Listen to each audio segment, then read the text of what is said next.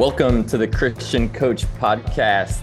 Our mission is to serve coaches through conversations so they can lead like Jesus. I'm joined by my co-hosts, Gian Lemmy and Jim Good. How's it going, guys? Hey, Chad. How's it going, Chad? All right. This is we don't want to mess around. This episode was just lights out. Filled 2 pages of notes myself, and just we want to get right into it. But today we have Miss Cindy White. She serves as the program director at Baylor University and Truett Seminary's Faith and Sports Institute. She herself was an All-American volleyball player at the University of Alabama. She coached 1 year at the University of Texas, and then spent 35 years pioneering women's ministry with Athletes in Action, the organization where I'm serving at. And then from there, she's had an interesting journey now leading into the seminary world of just coaching the coaches, coaching the chaplains who are ministering in the sports world. But gentlemen, what do you guys have to highlight out of this episode? Chad, that by far the best interview you've ever done. I'm not saying that the other ones were great, but this might be the peak of your interviewing skills. Let's go. I think sometimes we go, and in our first few episodes, Chad, we had those questions that we just went through almost like a job interview, and we've obviously gotten better at that. But this one, you could see that both of you and Cindy, were in the moment, just having a heart-to-heart conversation. And I think the questions just build out of the previous answer instead of us just having a checklist of things that we would like to talk about. And I think you can see through that in the interview. Jim? Yeah, it was okay. Just kidding. It was fire, people. And I echo G and Chad. You did an amazing job. We're not trying to pump your head up too much, man, but we know in humility, you really in the interview got to feel, Cindy's heart, not just her head. And the questions reminded me of an episode that we did, and what else, and leaning into more. So great interview. I'm going to throw out a quote because this was just the pinnacle of the podcast for me, mountaintop, and I want to get it right. So I'm looking at my notes. She says this: sanctification is a lifelong process of getting used to justification. Boom, mic dropped. Yeah, that's good. And like, coach, as you're listening, if you're looking for like a soft, fluffy little 25-minute drive home, probably skip ahead, get a different interview or episode here. But if you're looking to dig deep into your heart, your soul, your motivation, your past, I think really tune in and open your heart. Say, God, what do you have for me from listening to Cindy and her experience? But we don't want to waste any more time. We want to get into this episode right now. Cindy White, you were on campus up here at Athletes in Action just a month or so ago, and you took over the room in the most awesome ways. And I said, hey, we have to get her on our podcast. And so I'm thankful that you made time for us. But we like to get right into it here. So Cindy, what does it mean to you to be a Christian coach? Thanks, Chad. Wow, way to start with the easy one. Perhaps the question might be, what does it mean to be a Christian in whatever venue God has situated us? So I will apply it to sports, but or a coach. We're all called as Christians to love God and to love our neighbor as ourselves. And so even in the sports arena, what does that look like? To love and worship God, to live out his kingdom values, and to love our neighbor, which actually means our opponent, our fans, the best player on the bench, the least of these, our staff. And so it's living out our kingdom values everywhere we go. And in the sports arena, that is really, really hard.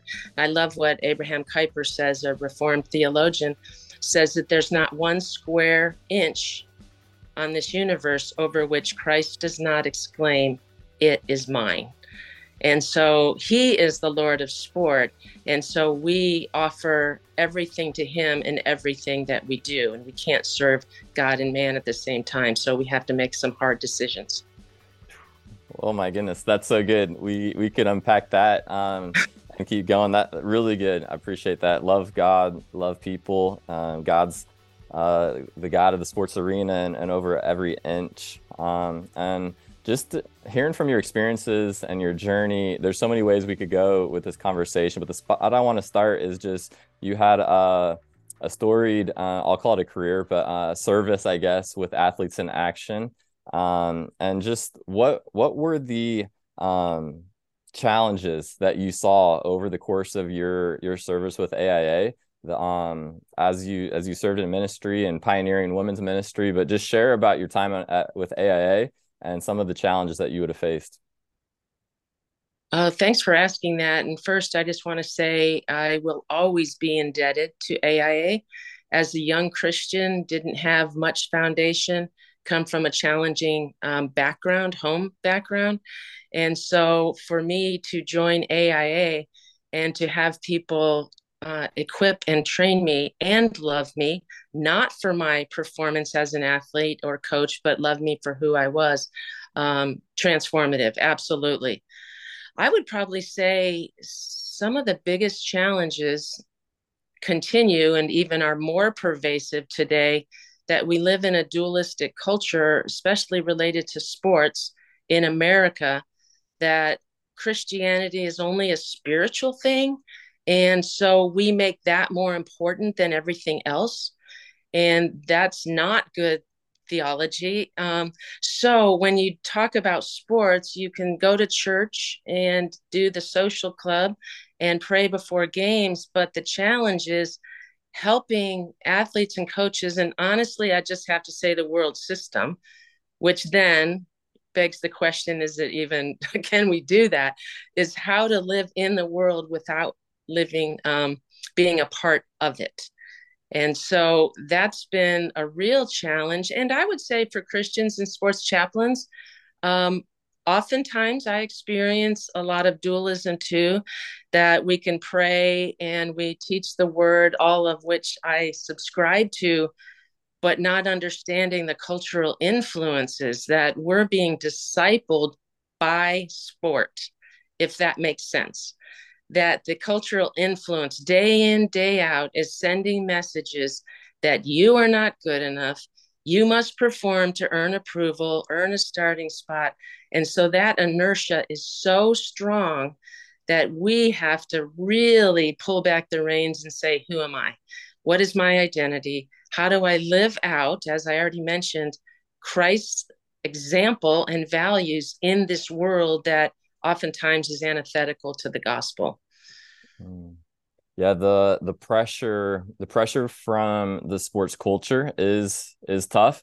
And even from within us, the pressure as a coach seems to be tough to handle. But just if I was a coach being mentored by you under your teaching, and you wanted to help guide me in handling these pressures that are coming at us from every direction, what are a few of the fundamental things that when you were mentoring coaches with AIA and continue to, like, how do you help them fight through that as a believer in the sports world?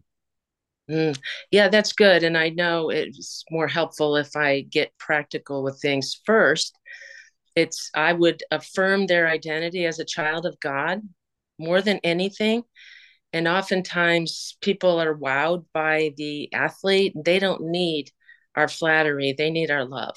And so the very first thing I always do is I get to know them. I get to know their story. I get to know their challenges. And the second is create a safe space, because this might sound funny, but Bobby Knight has been an example to me in many ways, not in throwing chairs, of which I was at that game, but his pursuit of excellence in everything that you do. And so he says the higher you climb the ladder, the more your rear end is exposed. He used other expletives as well.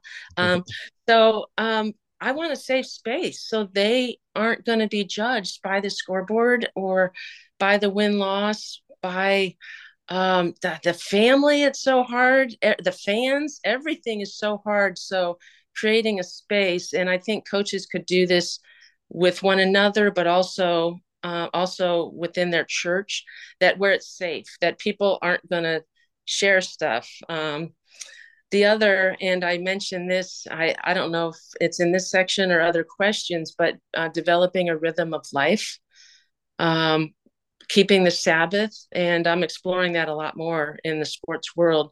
I don't mean the Eric Little, who's one of my heroes, to just not compete on Sunday. That's not going to happen in our culture. How can I maintain my rhythms to stay connected to God without any of the cultural influences? So I need other people.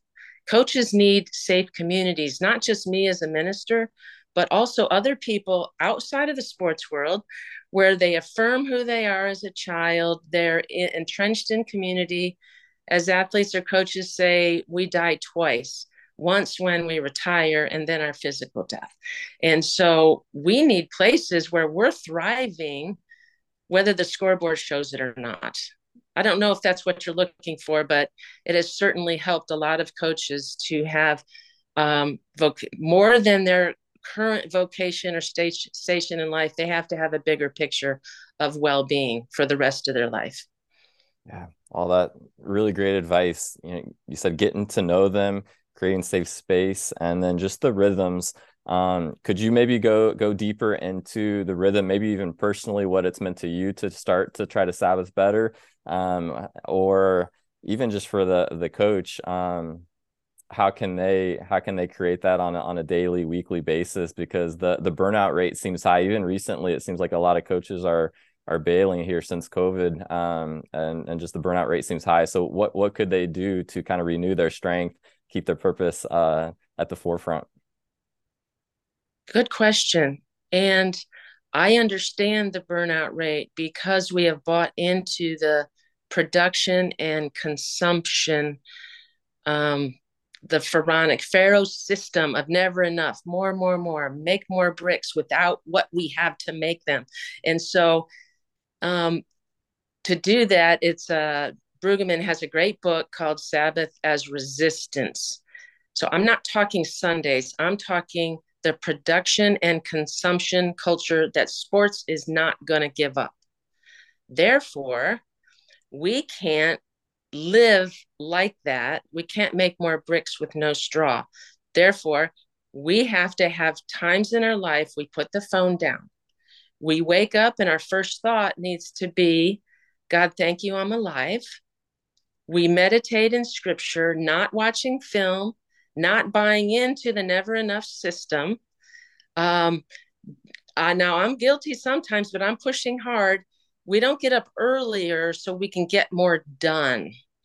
I think coaches need to reevaluate, and I know you will think I'm crazy and I don't know, but reevaluate the 80 to 90 work week. That's not healthy and whole. So how can we be efficient and yet not buy into the production culture? So wake up, spend time with the Lord, even if it's short. I go for walks with podcasts or worship music. So this is my efficiency mode. I can get some exercise. I can be in God's creation. I can breathe. Honestly, learning how to breathe and listen to your body is helpful. And I can do that while I walk. So even though it might be slightly misdirected, it's really, really helpful. I can find once or twice a week safe, good friends who can just love me, look at me, go to lunch together. Super helpful. All of us have to eat, so we don't have to have working lunches, maybe occasionally. So that's helpful. And certainly commit to church. But I think phones, that's a big thing. A big thing. Watch our whether it's our coach texting our staff or even our families trying to stay connected. We've got to have real time together, and we've got to say no to some things so that we can say yes to ourselves. If you notice, the first commandment is loving God and neighbor as ourselves. If we can't figure that out, like in an airplane, you think it's selfish that the flight attendant asks you to put the mask on first so that you can give it to your children or others. So we have to learn to put our masks on, and I'm not talking COVID masks.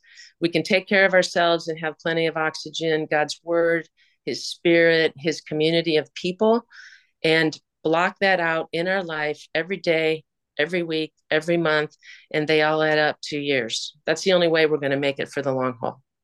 Yeah, that's so good. I hope the coaches are tuning into that. That's great advice.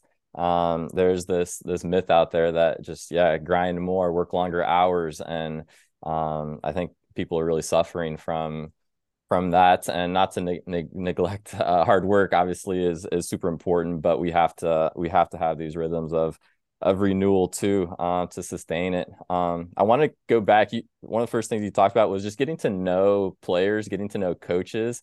And when we did get to sit down together, you shared some about the Good Samaritan. Could you just maybe share that with some of the coaches tuning in here on what does the Good Samaritan, how can that help a coach better love and know their players, their communities?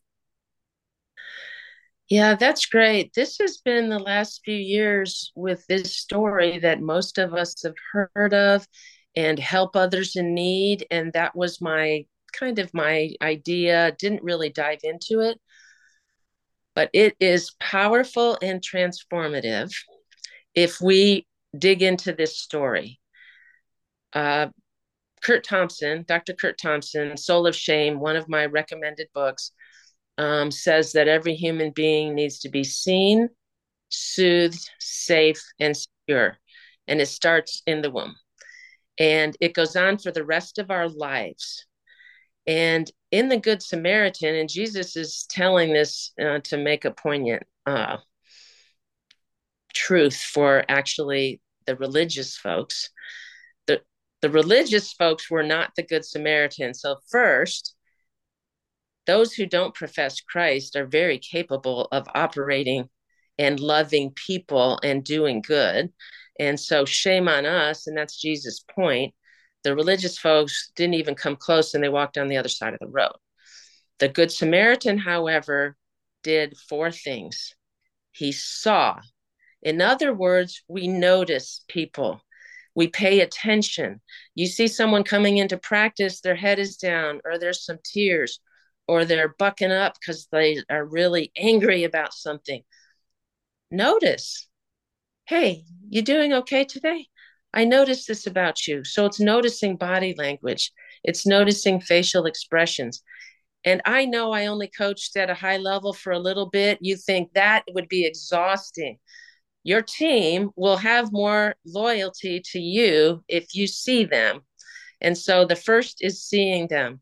The second, he felt for this hurt man laying naked. Talk about the maximum vulnerability. So we're all vulnerable, naked, and unable to help himself. So that he was moved with pity or compassion. And compassion means with suffering. And so you can't really suffer with someone until you're close up.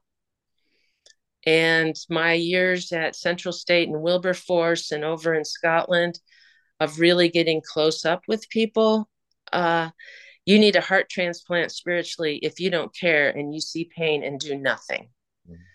So we can notice people. I also suggest for coaches, help our entitled, self-absorbed athletes, and pardon me for just being blunt, but it's true, who definitely need to be noticed, but they're so concerned about themselves. Help them get out of this cycle and help them notice the pain. Your team will be better if you do some service projects together and you learn how to suffer with other people. Because if you can do it, especially in marginalized communities, you can do it with each other better. The third, he did something. James says, oh, someone comes to your door in need. Oh, be blessed, be fed, and say goodbye. No, you have to act. And whatever your capacity is, emotionally, physically, financially, spiritually, you cannot say you care if you do nothing. So if you don't have the capacity, you can at least direct them to somebody who can help. In other words, I'm not going to leave you alone. And our mental health issues right now are about not being seen, never enough messages, and isolation, because nobody else in this world gets it. Let's help each other get it better. And last, that he sacrificed. Not only did he act, but he took him to the inn, paid the owner, and then said, if there's even more, I'll pay you for that. Now, it's all based on capacity, but to whom much is given, much is required. So I prayed for years for more empathy because I was a doer, big visionary, go for it. I honestly felt in my soul I didn't care enough. Oh my gosh, I dare you to start praying that way. But your life will be overwhelmed with the pain and brokenness in the world in the very best sense. So the Good Samaritan, the non-religious one, did it well. Might we have the courage to do it even more? Wow, I just filled one full page of notes on that one. So thank you for sharing that. So much within there, really good. And right at the end, you talked about just being a doer. You were a top athlete there at Alabama, coached at Texas, pioneering women's ministry with Athletes in Action. And for me, I spent my first 10 years out of college as a coach, 7 at the college level. And now for me joining into chaplaincy with Athletes in Action, there's this kind of process of the coaches dying and trying to do some of these things that you're teaching. But as you think back on your journey, from that doer accomplished, I'm going to go take over the world, to just having a little more empathy, stepping back, getting a new perspective. Because I think for me personally, and for some coaches listening, they might be right in that seat right now. That what would be some first steps that you would recommend, or maybe that you went through yourself, to kind of not have to achieve and do, but more, just be with people, with God. Well, Richard Rohr has a great book called Falling Upward. And now I don't subscribe to everything he believes and writes, but very, very good that the first half of our life, we're on this treadmill of achievement. And I think part of it is because of our own fractured identity, that we have to prove our worth. The second half is, once we realize that we're okay and we don't have to prove our worth, we can settle in. Now, it would be better if we learned it earlier. So I'm advocating letting suffering and pain do its necessary work in your life. And I'm not saying, God's got to teach you lessons. That's a really horrible theology of suffering. I'm saying when things come, I've had a lot of pain and suffering in my life. And my identity was resilience. I pushed through. You're not going to, Louis Zamperini and Unbroken, you're not going to beat me. Well, I've had enough circumstances in my life to say, Cindy, you can't do it all. And resilience to a fault is not good. So pulling back, being more honest with myself, what am I chasing, or who's chasing me? Start allowing my soul to hear the truth. I suggest Parker Palmer, Hidden Wholeness, and David Benner, The Gift of Being Yourself, talks about the two different selves, the hurt one inside and the one that we put to the world, to create space and friends who can help tell the truth, which is the most freeing thing in the world. But it's so vulnerable. I'm just saying, it's not easy. It's vulnerable. But it's Brene Brown's vulnerability of Roosevelt's in the arena with the dirt and sweat and blood, that we would go to places of vulnerability and start allowing God to love us. The reason I resisted is because deep down, I didn't know how loved I was. And now when's the prodigal son? I know I'm throwing him out because in case I can't get him in there, I got to get him out there. Not now and anything now and is sitting back with open hands, allowing the love and goodness and care of God to envelop us. And when I started crawling into my father's lap in my late 20s, early 30s, and putting my arms down after career-ending injury, deaths in the family, coming through divorce, a lot of abuse in our family, Cindy, stop. Just stop and open your hands and God, receive what God has for you, because we always think we're not enough, and we are, but we don't know it. So I believe, this is trite and old, that sanctification is the lifelong process of getting used to justification. So we just have to get used to the idea that we're deeply loved. And if we don't go to those places, we will run to something else that will find it. You go from sports, then you're done. Then you go to parenthood, and your children are your scoreboard.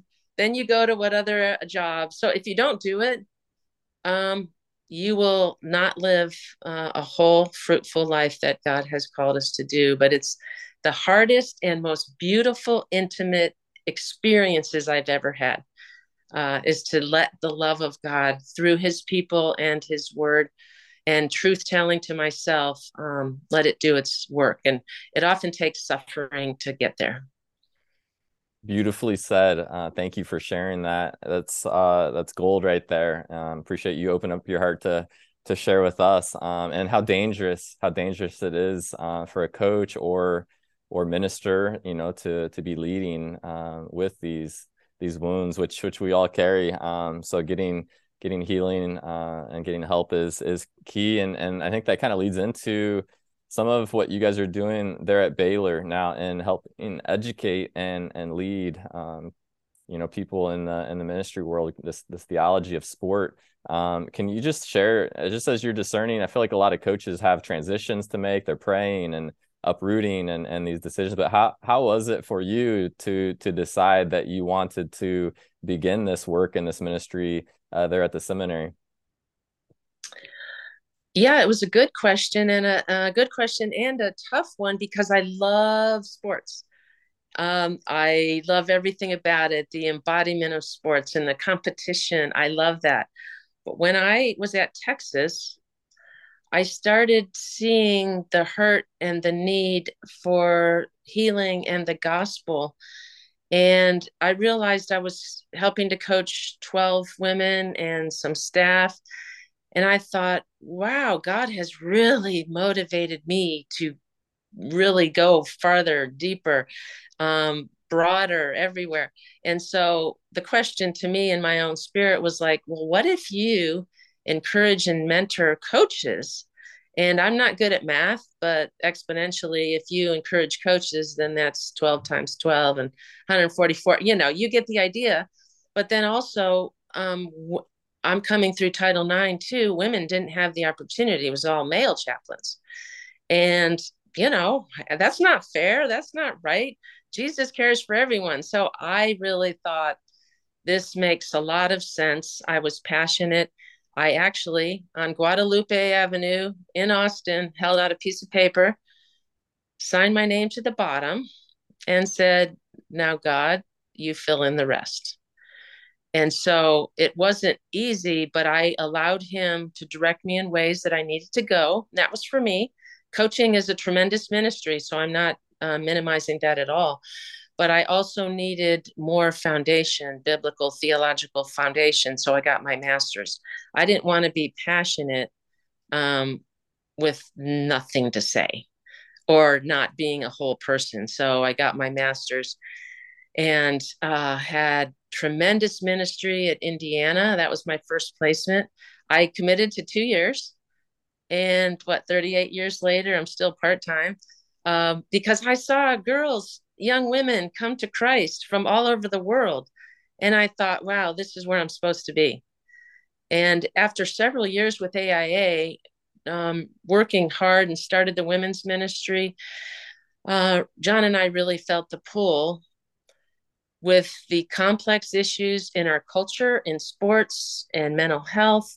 we really felt we needed to make this global, and praying for a place that was a research one university, division one university with institutional support, who could really leverage our ability to train the trainers well.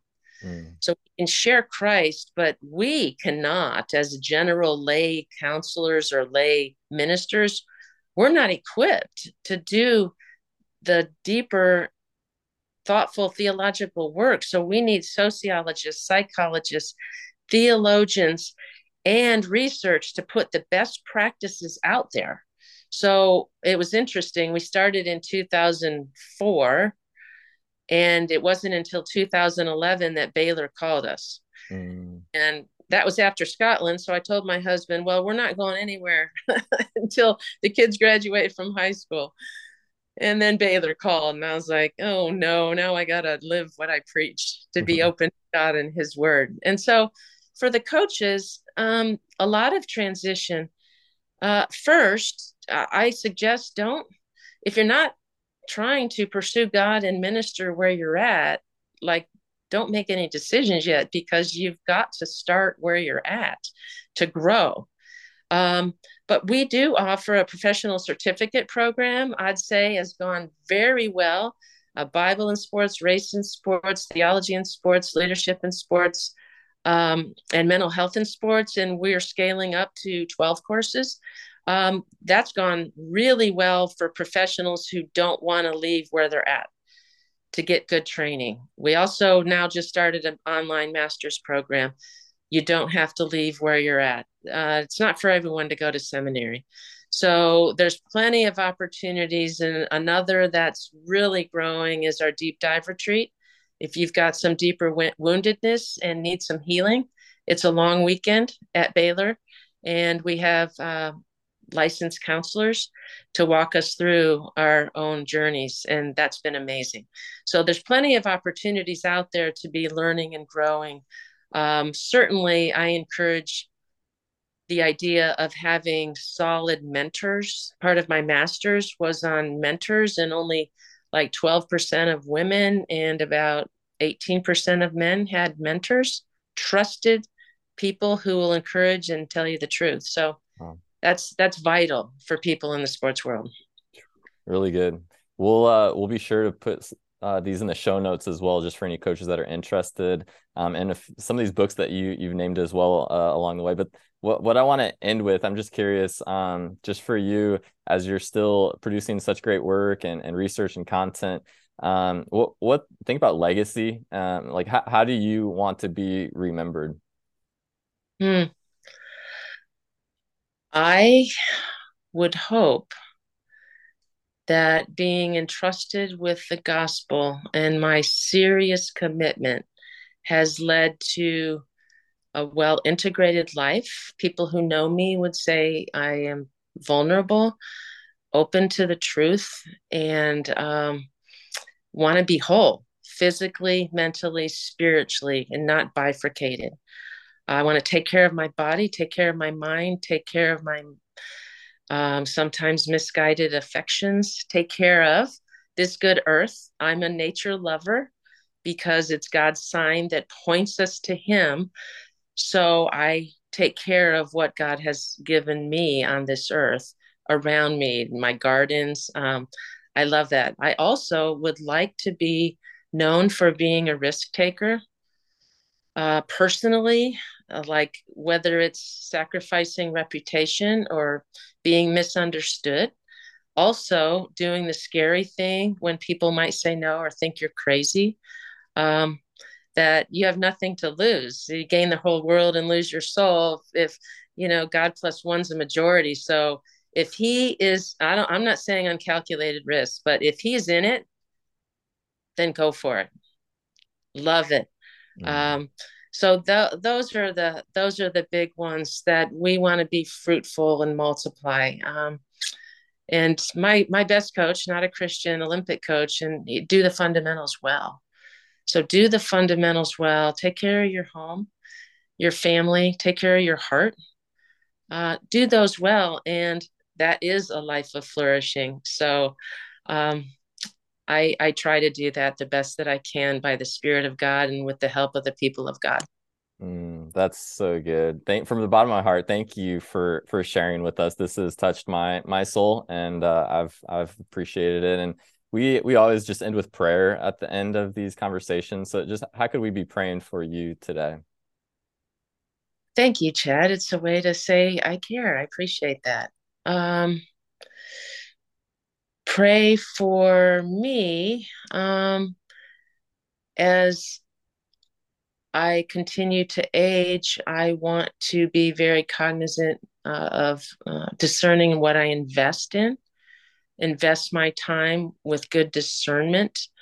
I love to scale mountains in ministry, and God is pulling me back, so I need discernment, as well as just the courage to live in the paradox of life, both and the goods and the bads, some challenging family situations, the goods and the bads. I just want to live in that liminal space that all of us have, and I want to do it really well. And last but not least, Henry Nouwen's last words is tell my friends I'm grateful. Hopefully these aren't my last words.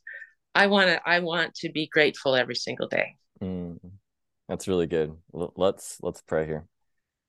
Father, we bow down to you. You're the King of Kings and the Lord of Lords. And thank you, God, for just calling us sons and daughters, for calling us to be your children and inviting us to just walk with you. Just pray for Cindy right now. Just help her to discern where to invest. God, help her to continue to take risks when you tell her to. And God, just put a grateful spirit, grateful heart inside of her. Thank you for the work that her and John and the others are doing at Baylor. And just pray that you'll continue to bless that. And we ask this all in Jesus' name. Amen. Amen. Amen. Wow, coaches, I hope you locked in. I hope you tuned in. I hope you took some notes and really took the time to digest and chew that up. Cindy, amazing interview. Chad, great job. And I'll tell you what resonated with me, just the hearing our heart, as we said before. But then she talked about, making decisions and these spiritual decisions and transitional changes, and the idea of, start where you're at to grow. And I know in my life, I'm just able to relate to that in different transitions of my life.